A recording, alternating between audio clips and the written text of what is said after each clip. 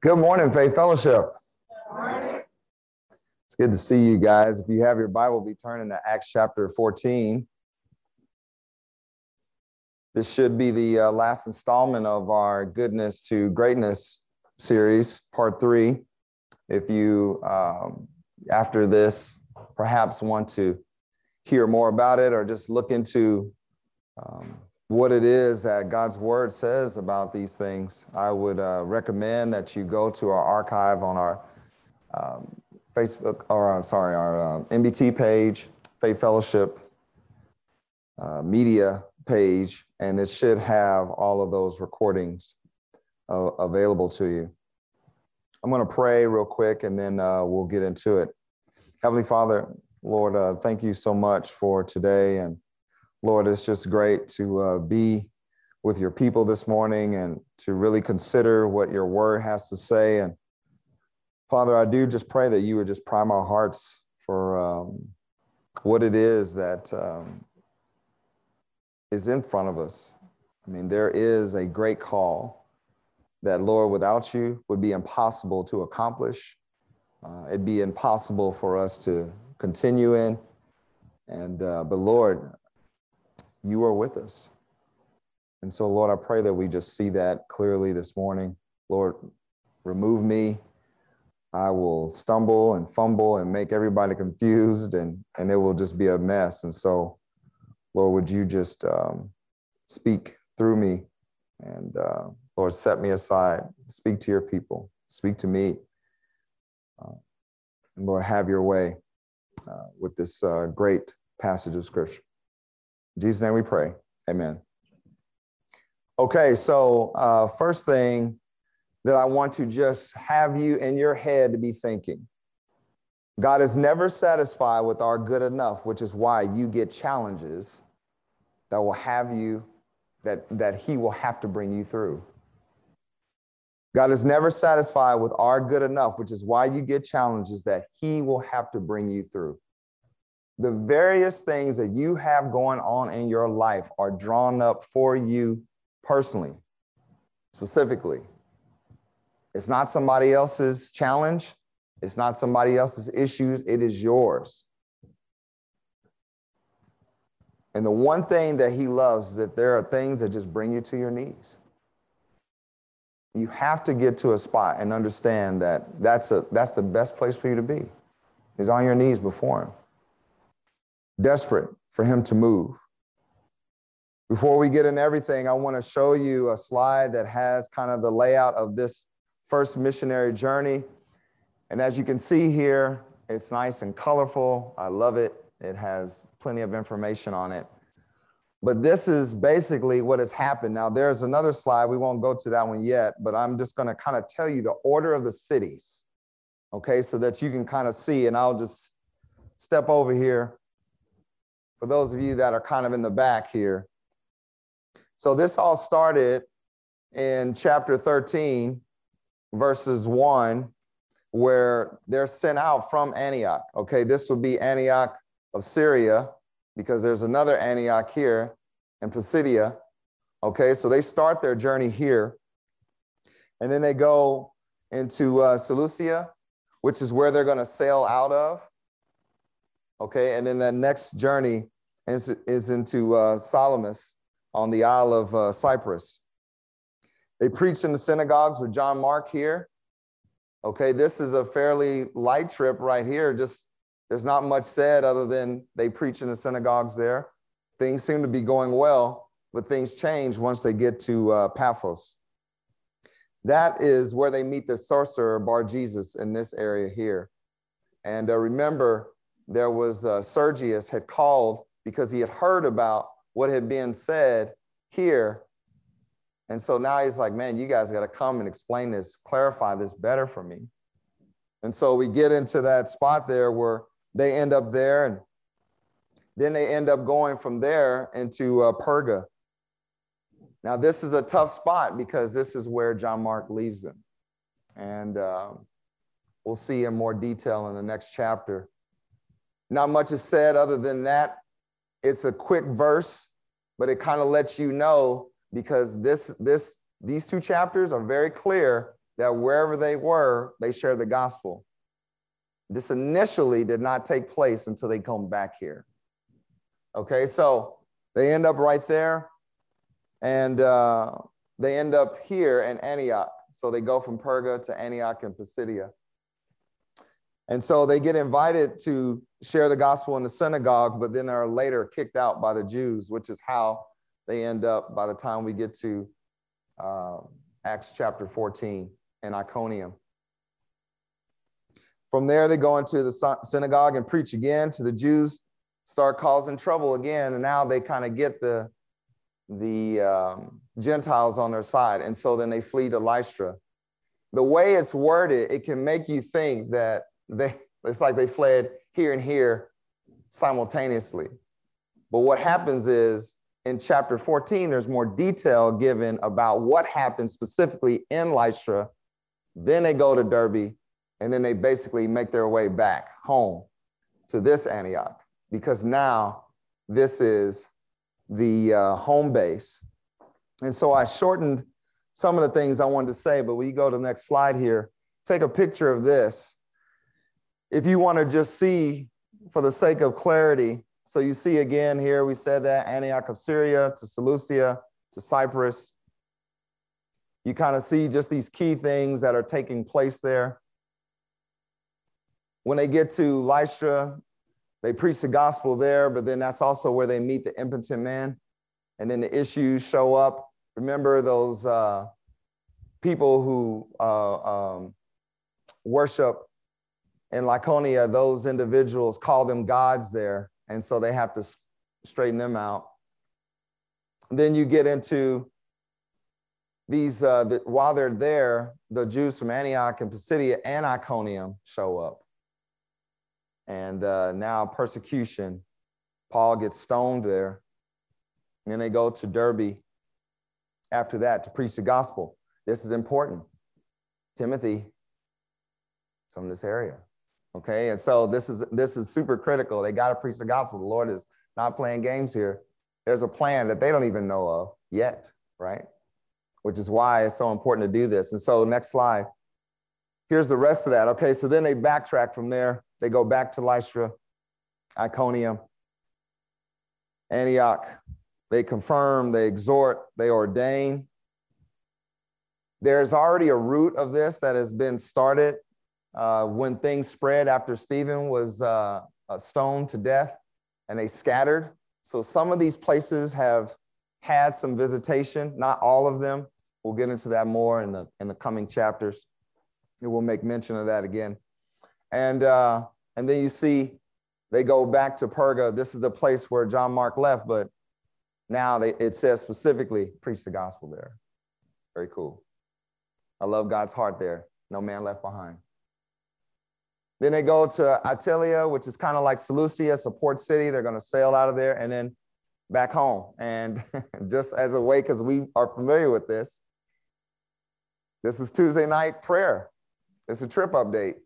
They're going to do a trip update when they get back, and then they continue the work of which they were doing already in chapter 13, 1 and 2. So this is basically the layout of how things are for this first missions trip. But the thing that we've been looking at in particular has been this transference from good enough to greatness. And the reason that I really just saw this so clearly is because of what the key verse is. And that key verse, and you'll see it a little bit later, but I'll just read it for you now, is in verse 22. And he says, confirming the souls of the disciples and exhorting them to continue in the faith that we must through much tribulation enter into the kingdom of God. So remember now, this is the whole thing about this that is so critical because, well, we're in a state where we're having a lot of tribulation. If I just listen to the prayer requests we have, there are people whose families are in a disarray. A lot of you are having just challenges at work, or maybe your spouses, or maybe your own children, or just how you're getting along in the world is tough right now. And the one thing that is just very clear throughout all the trouble that Paul and Barnabas are running into is the gospel is right there.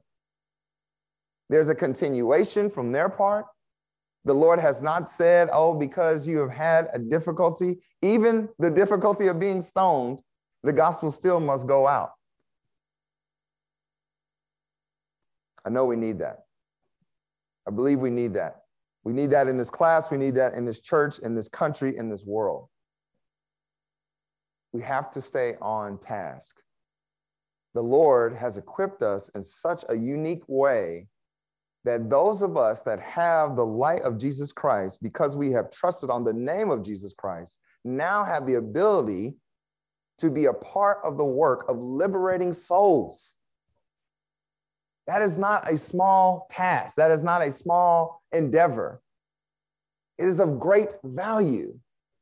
And my fear is, my concern is when I look out amongst even of myself, the distractions of hardness of life can sometimes put you off of that mission. That's problematic. And so the context here is what we're going to be looking at for the rest of this chapter is 19 to 28, the details of what happened between Lystra and then all the way back to Antioch of Syria. Our text will be in 19 through 28. Let's read that so that way we get our head on straight here. It says this in Acts 14, verse 19, and there came thither certain Jews from Antioch and Iconium who persuaded the people, and having stoned Paul, drew him out of the city, supposing he had been dead. Howbeit, as the disciples stood round about him, he rose up and came into the city, and the next day he departed with Barnabas to Derbe. And when they had preached the gospel to that city and had taught many, they returned again to Lystra and to Iconium and Antioch, confirming the souls of the disciples and exhorting them to continue in the faith, and that we must through much tribulation enter into the kingdom of God. And when they had ordained them elders in every church and had prayed with fasting, they commended them to the Lord on whom they believed. And when they had passed through Pisidia, they came to Pamphylia. And when they had preached the word in Perga, they went down into Attalia and thence sailed to Antioch, from whence they had been recommended to the grace of God for the work which they fulfilled.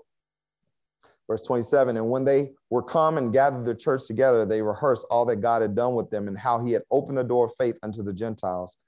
And there they abode long time with the disciples.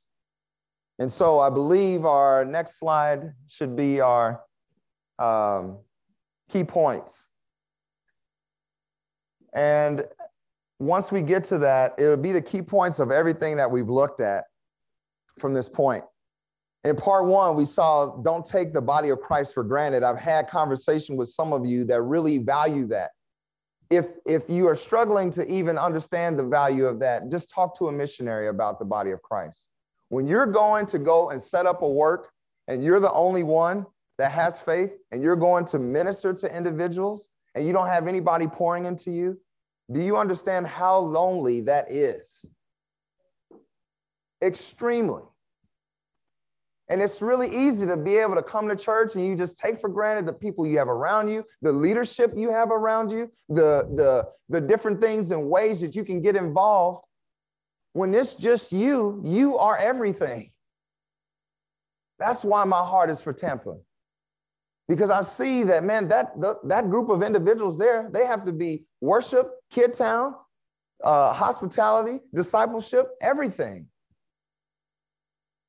Don't take the body of Christ for granted. Be faithful no matter what.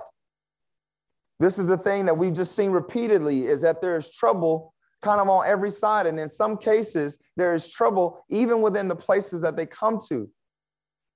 And there's victory right there. It's like you're having it in both hands.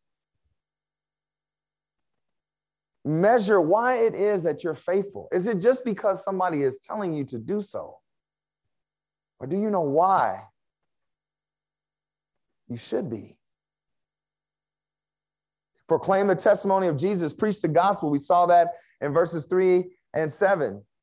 Listen, you will be most miserable of believers if you are not doing that. This life is not about trying to make things easier and better for you.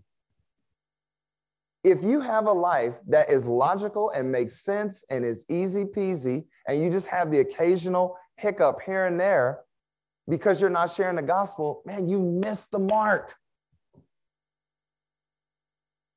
Guys, we have to be people about the gospel. You understand what age this is. The Bible has clearly laid out that we are distracted. I hate that this is the age that I grew up in. But I love, on one hand, I feel the most equipped, the most capable, just with the people that we have around. Despite whatever the Lord may say about the age, that doesn't have to be the call of my own life. He's called me to something greater. Listen for the Holy Spirit's leading. We saw that in verse 6. The one thing is, remember, we asked the question, do you even know how to do that? If you don't value what your devotional time and prayer, that's where you start having conversation. When you're in the Word, you're listening. When you're praying, you're talking. That's conversation. Stop guessing or going back to whatever your flesh reminds you to try again that didn't work and won't work again. In part 2, we saw to stand upright. In verses 8 through 13, there is a way to stand. And the only way that you're going to stand is in the power of the gospel. There's an uprightness, there's a righteousness by which the Lord is calling us to, that we get to stand in by Jesus Christ. We saw to turn from, and remember, we just left it open. There may be a number of things that you need to turn from. And consider that attitude that just says that this is how I am. I'm telling you, that's from the pit of hell. The Lord says you are a new creature in Christ. Is that true or not? The next one was do the hard work. Listen, I don't know if somebody, when you got saved, told you that this is going to be easy. It is not. Because you have a flesh. You are in the world. And you have an enemy. And those things like to work in concert with each other to make sure that you just stay on the sidelines, having no effect in your life, carrying the light of the gospel of Jesus in you. And so now here we are, part 3. In order for us to transfer from good enough to greatness, it must be this: be prepared for anything and expect the unexpected. We're going to see that from 19 to 22. I think a little bit, we're going to see how it is that we prepare in the first place. I don't understand why believers are the most surprised people on earth. When you already know who the enemies are, why are you shocked? The other thing that we will look at is invest in the souls of men. We hear it all the time around here, and we will continue to say it because it's worth repeating. Invest in the souls of men. The next thing will be to give praise. And then lastly will be continue the work. It's one thing to start the hard work. It's another thing to continue it. And so let's start breaking this thing apart here. There's a lot of information. You're going to be taking pictures or taking notes or both. Okay, so just get ready. It's work day today. Okay. All right. First thing, 19 through 22, we saw be prepared for anything and expect the unexpected. Why are we saying that? In verse 19, and there came thither certain Jews from Antioch and Iconium who persuaded the people, and having stoned Paul, wait a minute. Didn't I flee to get out of here? These guys are giving me trouble in Iconium. They're back. This is the setup. Christians love to talk about how the Lord delivered them, but when the trouble comes, then we start failing away. Where are you at now, Christian? You think that somehow, because you walk with the Lord, that keeps you in this kind of safe bubble of it will just always work out for you. Man, it may not. It will work out for his glory. Let's be very clear about that. His glory is what's at stake.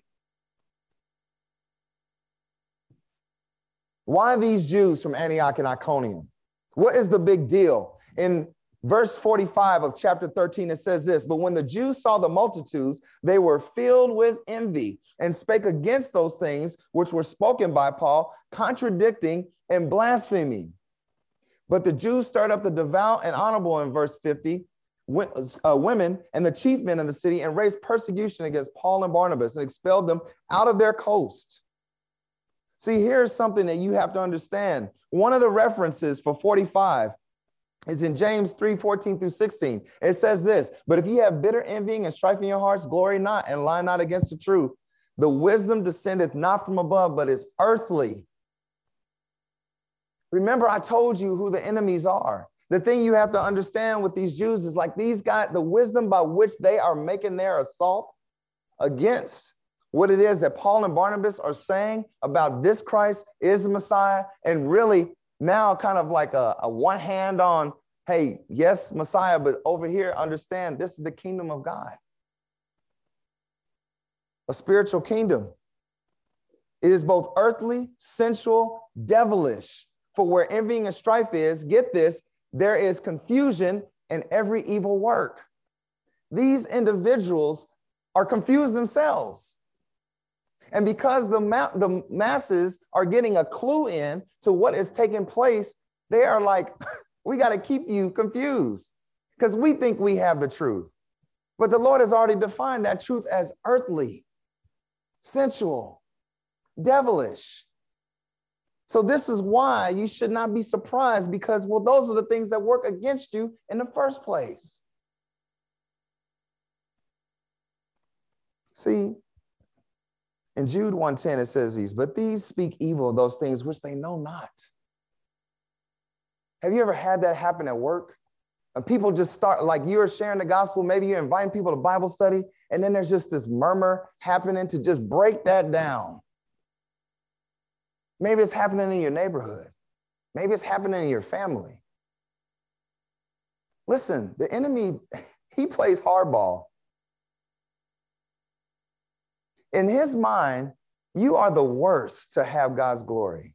And he wants to constantly remind you and the Lord of that. So it's always a full-on assault, just so you can retreat and go, I'm out. Paul knew what he was up against. He was one of the cats that was doing the same thing. So he knew the fervor by which they were going to come after him. This is not something that he was shocked about. It's interesting. On one hand, the Holy Spirit's leading to flee. They get somewhere, share the gospel. But now, he ain't say flee now, did he? Now you got to face it. So Christian, consider this. What is the Lord telling you to face? That's a hard thing right now. Right now. Hard thing. You got to face it. You can't run from it. There ain't no quick relief out of it. There ain't no safety. Like, you got to face it. Because here's the deal. The Lord wants to fight the battle for you.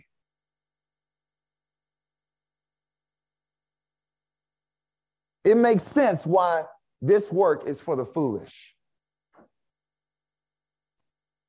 In 1 Corinthians 1:27, it says, but God had chosen the foolish things of the world to confound the wise. Remember, we saw a wisdom that exists in opposition to that gospel.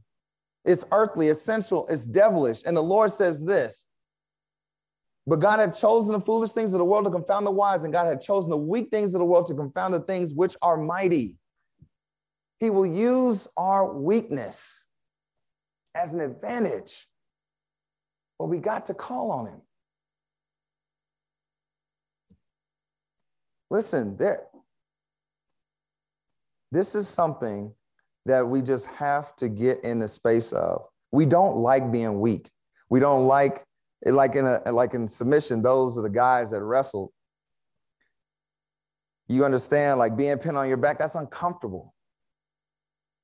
And sometimes circumstantially, that's how you feel, is you pinned on your back. But you're not working from a place of defense. You're on offense. You already won. The Lord is actually, you're just watching the match. The Lord is actually doing the wrestling for you. And we know he's won. That's easy. It's just a pin, 1, 2, 3. Okay, we're done. Right? And so Listen, let your weakness be something that is useful for the Lord. Don't try to muster up your own strength. Don't be so distraught by these challenges or whatever that may come their way.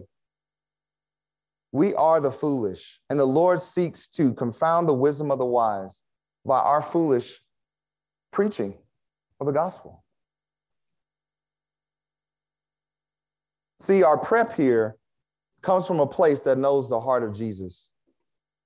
And that's the one thing that I really want you to key in on is Romans 8:34-36.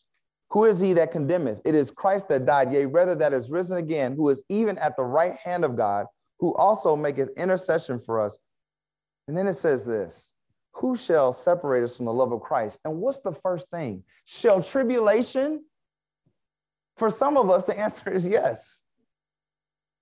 You see what I'm saying? You're in battle, Christian. Shall tribulation or distress or persecution or famine or nakedness or peril or sword? As it is written, what happens? For thy sake, we are killed all the day long. We are counted as sheep for the slaughter. That phrasing on the end is very interesting because it links us back to Jesus Christ himself. In Acts 8:32, it says this, the place of the scripture which we read was this, he was led as a sheep to the slaughter, and like a lamb dumb before his shearer, so opened he not his mouth. That's what it says about the most powerful. And so now you're going to bring your power into the situation? I don't think so. No. See, here's the principle. Your best preparation is intimacy with Jesus. I'm just telling you that, guys, it's not just good enough for you to know about him. You must know him. How he thinks, how he feels about you, how he feels about the world. If you have that down, I'm telling you, it just keeps your focus laser sharp. It was not a question for Paul of how the Lord felt about him. It wasn't a question for Paul for how the Lord felt about the Gentiles or the Jews, which is why he could face both and understand that there would be challenge and opposition from both. Just because the Lord had set him up and told him and discipled him personally did not mean that as soon as he opened his mouth, there would just be success right away. Christian, do we think that childishly, that just because we obey once, that it's just going to work out? Man, listen, the preparation of my heart has to be that I'm so in tune with the Lord, I just see it the way he does.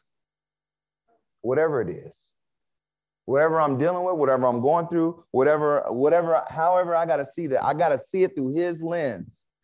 Listen, that he is so open. He was like, let me tell you what my lens is. That's what your word is for. See, their goal in their assault, we saw what it is to break that up, but let's understand something. This goes way back, all the way to when the Lord was crucified. It's to destroy. It's not even about you. Christian, you just in the middle, the crossfire. This is always about, I will destroy the testimony of Jesus, period. Get this, in Matthew 27:20, it says, but the chief priests and elders persuaded the multitude. Why? That they should ask Barabbas and destroy Jesus. It's not about you. Stop taking these things so personal. You represent something that the enemy seeks to destroy. He does not want you to be about his business, about the Lord's business. He does not want you to be about furthering the kingdom. He wants you to just sit on the sideline. Do not fall for the okie doke. That's how this goes. It's like smoke and mirrors. And all the while you are trapped behind smoke and mirrors, you are ineffective because you've lost the intimacy with the Lord. Because now, you know what? Unfortunately, If I'm not intimate with the Lord, guess who I'm intimate with? The world. It can't be both. That's what we were saying earlier about turn away from. There's something so intense about and just steady about Paul's position because that intimacy exists. He's not a hero. He's not heroic. He's just faithful. He knows the Lord he serves. This leads us to principle number 2. We wrestle not with flesh and blood. You have to remember that. You have to remember that. Do not get so offended. Do not seek out for vengeance.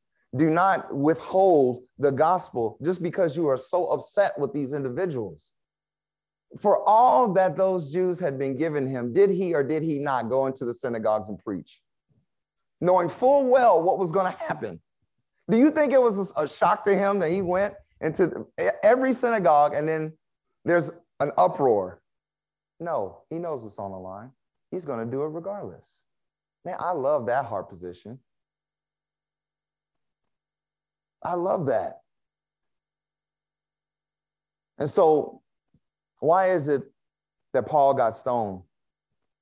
Very hauntingly, the first reference here is in Acts 7:58, which is a terrible testimony for Paul. It says this, and they cast him out of the city and stoned him, and the witnesses laid down their clothes at a young man's feet whose name was Saul. Remember, he watched Stephen be stoned to death. And there are some commentators that would say that even like there was a sense of joy in watching this happen. Now, listen, I'm not suggesting that our trickster God is looking to always have you have to pay for the things you've done. But there are consequences to your actions for sure. And the Lord did warn him of something.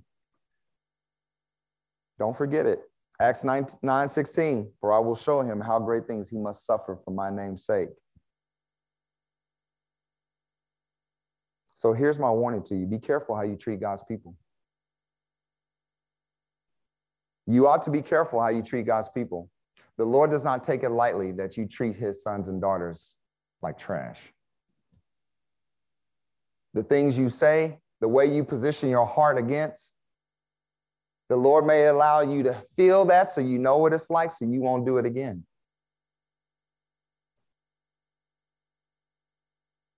It was so important to him that he mentioned it again. In 2 Corinthians 11:25, he says, thrice was I beaten with rods, and once was I stoned. Thrice I suffered shipwreck, and night and day I have been in the deep. Guys, remember we said that there is a great amount of grace. God is gracious. He forgives. He blots out all of those things, but you do live in the consequences of your poor choices. Treat his people well. He says repeatedly, treat his people well. He warns pastors to feed the flock. He tells you how to do it with your heart. See, listen, this is what I'm trying to stop happening for you. I'm tired of listening to you get doubled over from just poor choices, that if you really just stop making these choices, it will work out better. There is great rest mentally just from obedience and submission. Do you believe that this morning? When you just obey and submit and you just say, Lord, I don't know what I'm doing. The Lord's like, I know you don't. I know. And then I don't have to know all the details. Well, Lord, well, tell me about this. Well, I'll be faithful. I'll go on this trip as long as you tell me exactly how it's going to work out. No, the right heart just says, okay, Lord, my heart is burning for this. I really don't have the resources for it, but I'm going to set it aside. Maybe I need to cut some things out in order to see that happens. And then you get to go. And the Lord rocks your world when you go.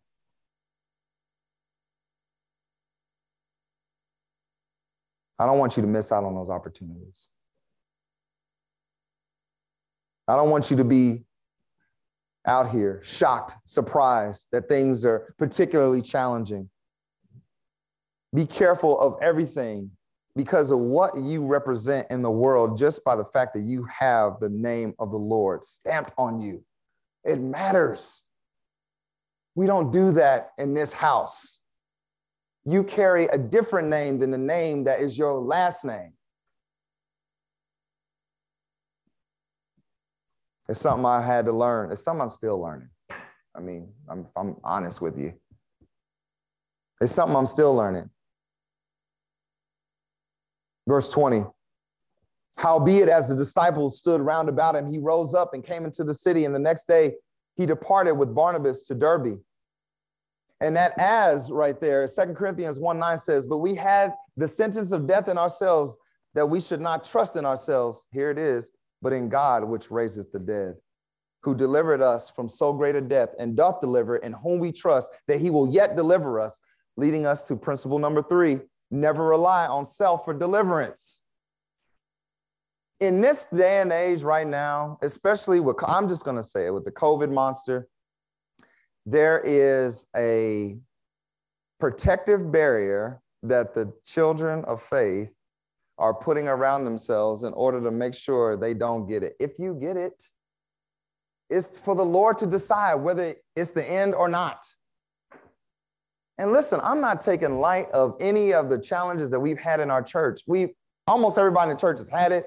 We've had multiple deaths outside, just in our extended family of friends. I get that wholeheartedly. But listen, there is a decider on who it is goes and stays. Do you believe that? Will that stop you from being about God's mission? Because maybe for the rest of our lives, we will have to live with COVID. That you may have to put on a mask. You may get vaccinated or not, whatever. I'm not even saying for or against. I'm just saying this. There's a mission regardless. And I love that there is no,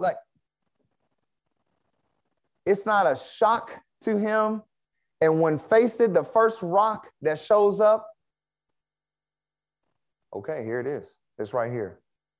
So either this is the end of my life and the work that the Lord has called me to do, which he would be fulfilled. And if he was dead, mission accomplished.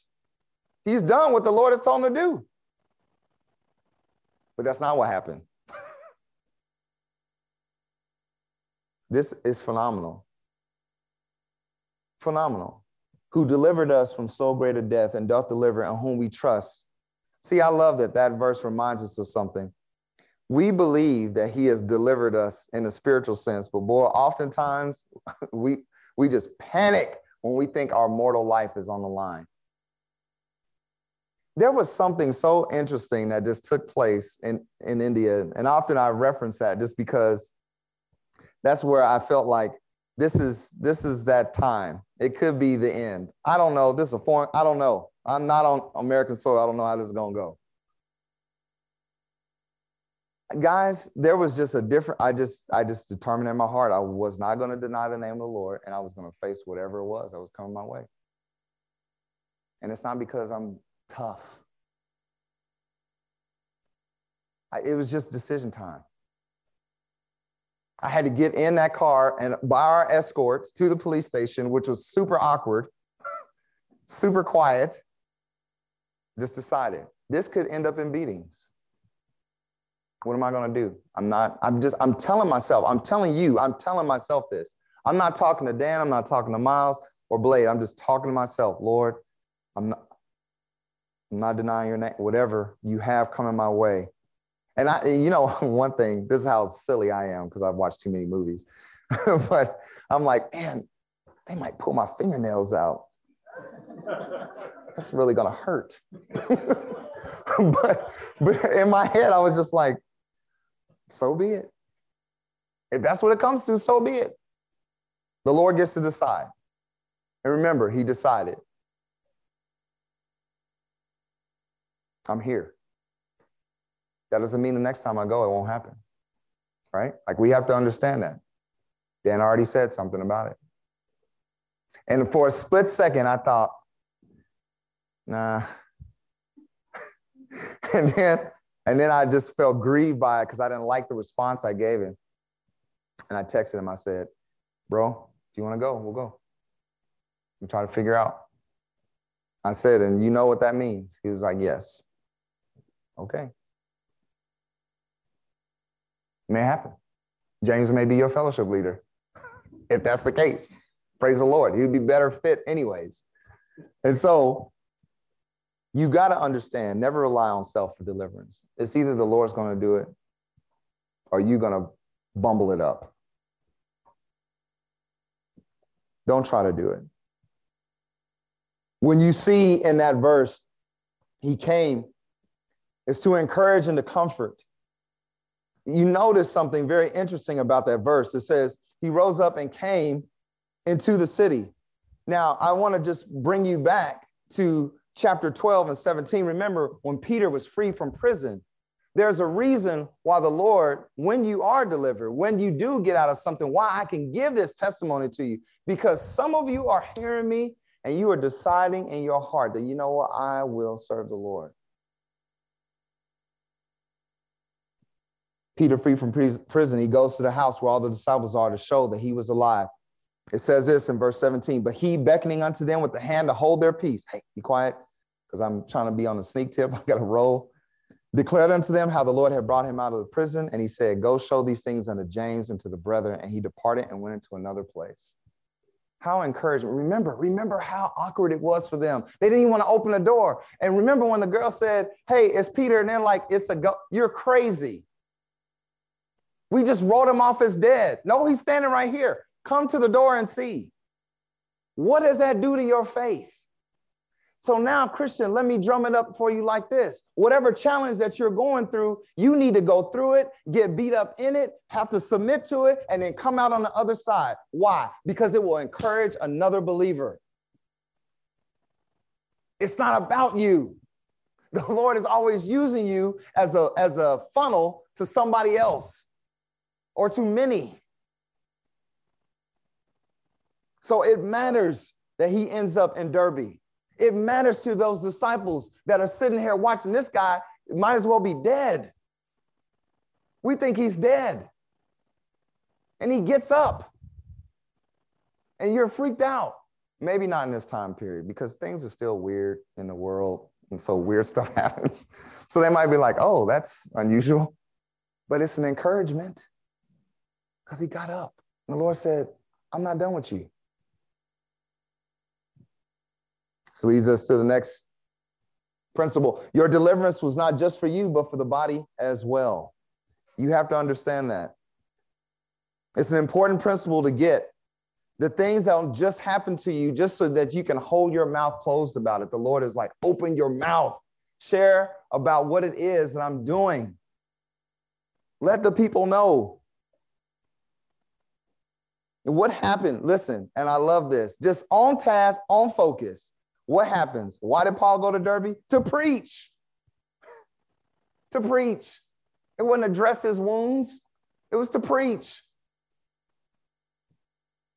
This is the fruit of that. Acts 16:1. Then came he to Derbe and Lystra, and behold, a certain disciple. Wait a minute. Already, by the time we get there, a certain disciple was there, named Timotheus, the son of a certain woman, which was a Jewess and believed, but his father was a Greek. Because Paul stays on task, guys, because he lets the Lord decide if he's going to make it or if he's not going to make it. And then what does he do? Oh, if I have another day of breath, I have another opportunity to obey. Do you see your life like that? You have another opportunity to get to the work that the Lord has called you to. Stop trying to figure out what the plan is and just get to work. The Lord has already mapped it out. We say it all the time here. Between discipleship and Foundations 2 and 3 and LFBI, Bible studies, involvement, man, just don't try to figure out, well, if I do this, is this going to mean this? We don't know. And it don't matter. Just do it.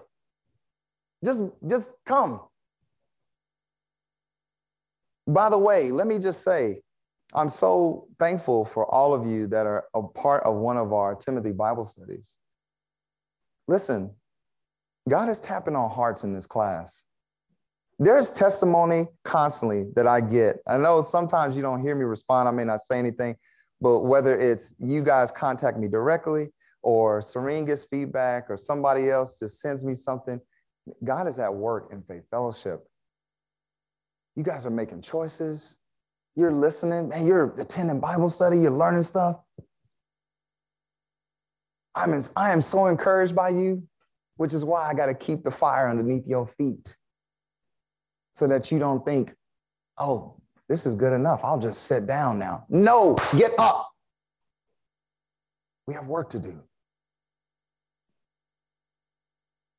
And so the next thing is this: invest in the souls of men. We know it. We hear it all the time. 21 through 26. And 21, it says, and when they had preached the gospel to that city and had taught, don't miss that that is discipleship is taking place. You have to understand that. And taught many, they returned again to Lystra and to Iconium and Antioch. This is just a direct obedience to the Great Commission. In Matthew 28:19, you know it. I'll just help you be reminded. Go ye therefore, teach all nations, baptizing them in the name of the Father and of the Son and of the Holy Ghost. That's why you do this. But here's something particularly neat.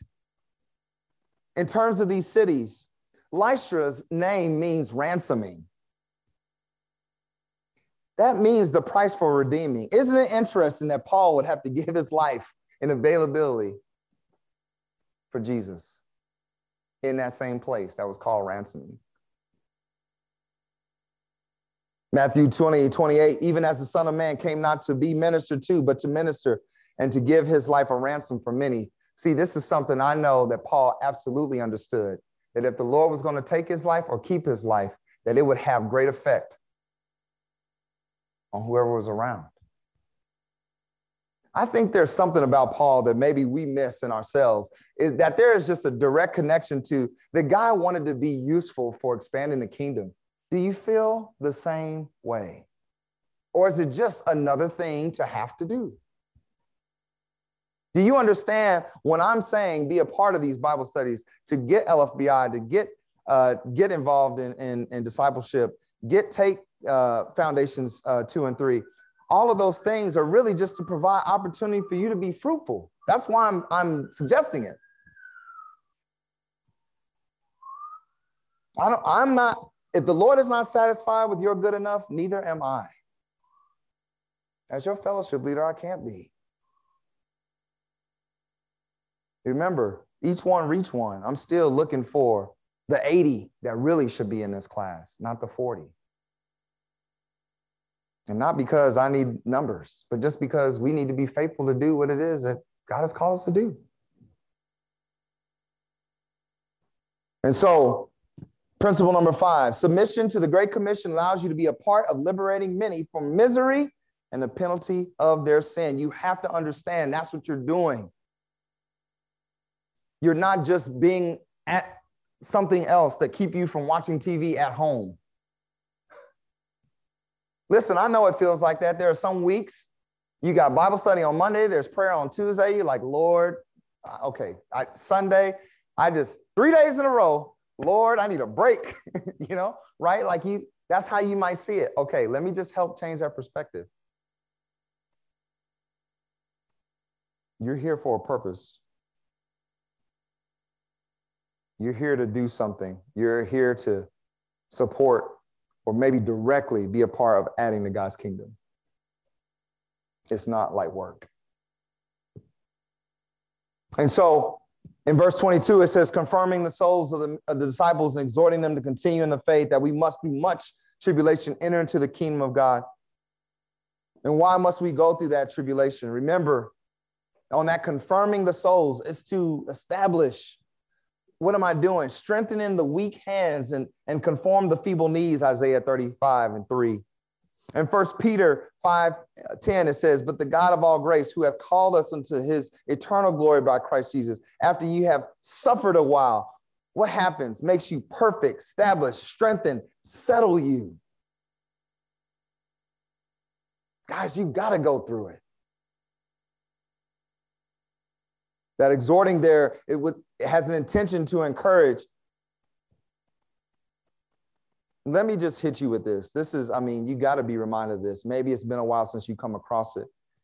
But in John 15:4-11, it says, abide in me and I in you, as the branch cannot bear fruit of itself, except it abide in the vine. No more can ye, except ye abide in me. I am the vine, ye are the branches. He that abideth in me, I in him, the same bringeth forth much fruit. For without me, you can do nothing. If a man abide not in me, he is cast forth as a branch and is withered, and men gather them and cast them into the fire, and they are burned. If you abide in me and my words in you, you shall ask what ye will, and it shall be done unto you. Herein is my Father glorified, that you bear much fruit. Twice he said it. So shall you be my disciples. As the Father hath loved me, so have I loved you. Continue in my love. There's that intimacy. If you keep my commandments, you shall abide in my love. There's that submission to obedience. Even as I have kept my Father's commandments, abide in his love. These things have I spoken unto you. Why? That my joy might remain in you and that your joy might be full. Listen, we have to lose these sour faces when we come to church, as if somebody is asking us to, pick cotton on a 200-degree day. You get a chance to do something that has eternal value. When you go to work, as awesome as it is, and you work for some non-for-profit that does things in the world, and they will go to hell without the gospel. There are so many things that I want to share here, and I will next week. Sorry that I went long. It was just like the Lord, it was a water hose for me. So it's going to be a water hose for you. But I think that's a good spot to end on. And I just want to say this last principle. Jesus commands us to invest because he is investing in us. He commands us to invest because he's investing in us. You think that he's done with you? You're not finished until you're dead. And so with that, I just pray it'll be part 3B, unfortunately, just because I can't cut my material down. But you got to hear all of this because I had to hear all of it. My heart is this. Don't get lazy. Don't fall into the trap of filling out the Laodicean age. The Lord has called you to something greater. And he means for you to be a return on the investment that he has made in you, not only at Calvary, but even currently through sanctification. Answer the bell. Say yes. Be reckless. Say yes. Let's pray. Heavenly Father, Lord, thank you so much just for today. And Lord, it is a lot for us to consider. And I pray that we would just get out of the habit of just saying that this is good enough, or just at the feeling of our flesh that we kind of just, okay, well, I'm not doing any more. Lord, help us to not be people that call on your name and then to tell you what we will or will not do. Lord, help us to be sold out, that just give all to you, wholeheartedly devoted. Lord, speak to us this week, speak to us even today, if there's just things just different decisions we got to make. Lord, we thank you for your love. Thank you for continually investing in us. In Jesus' name we pray. Amen.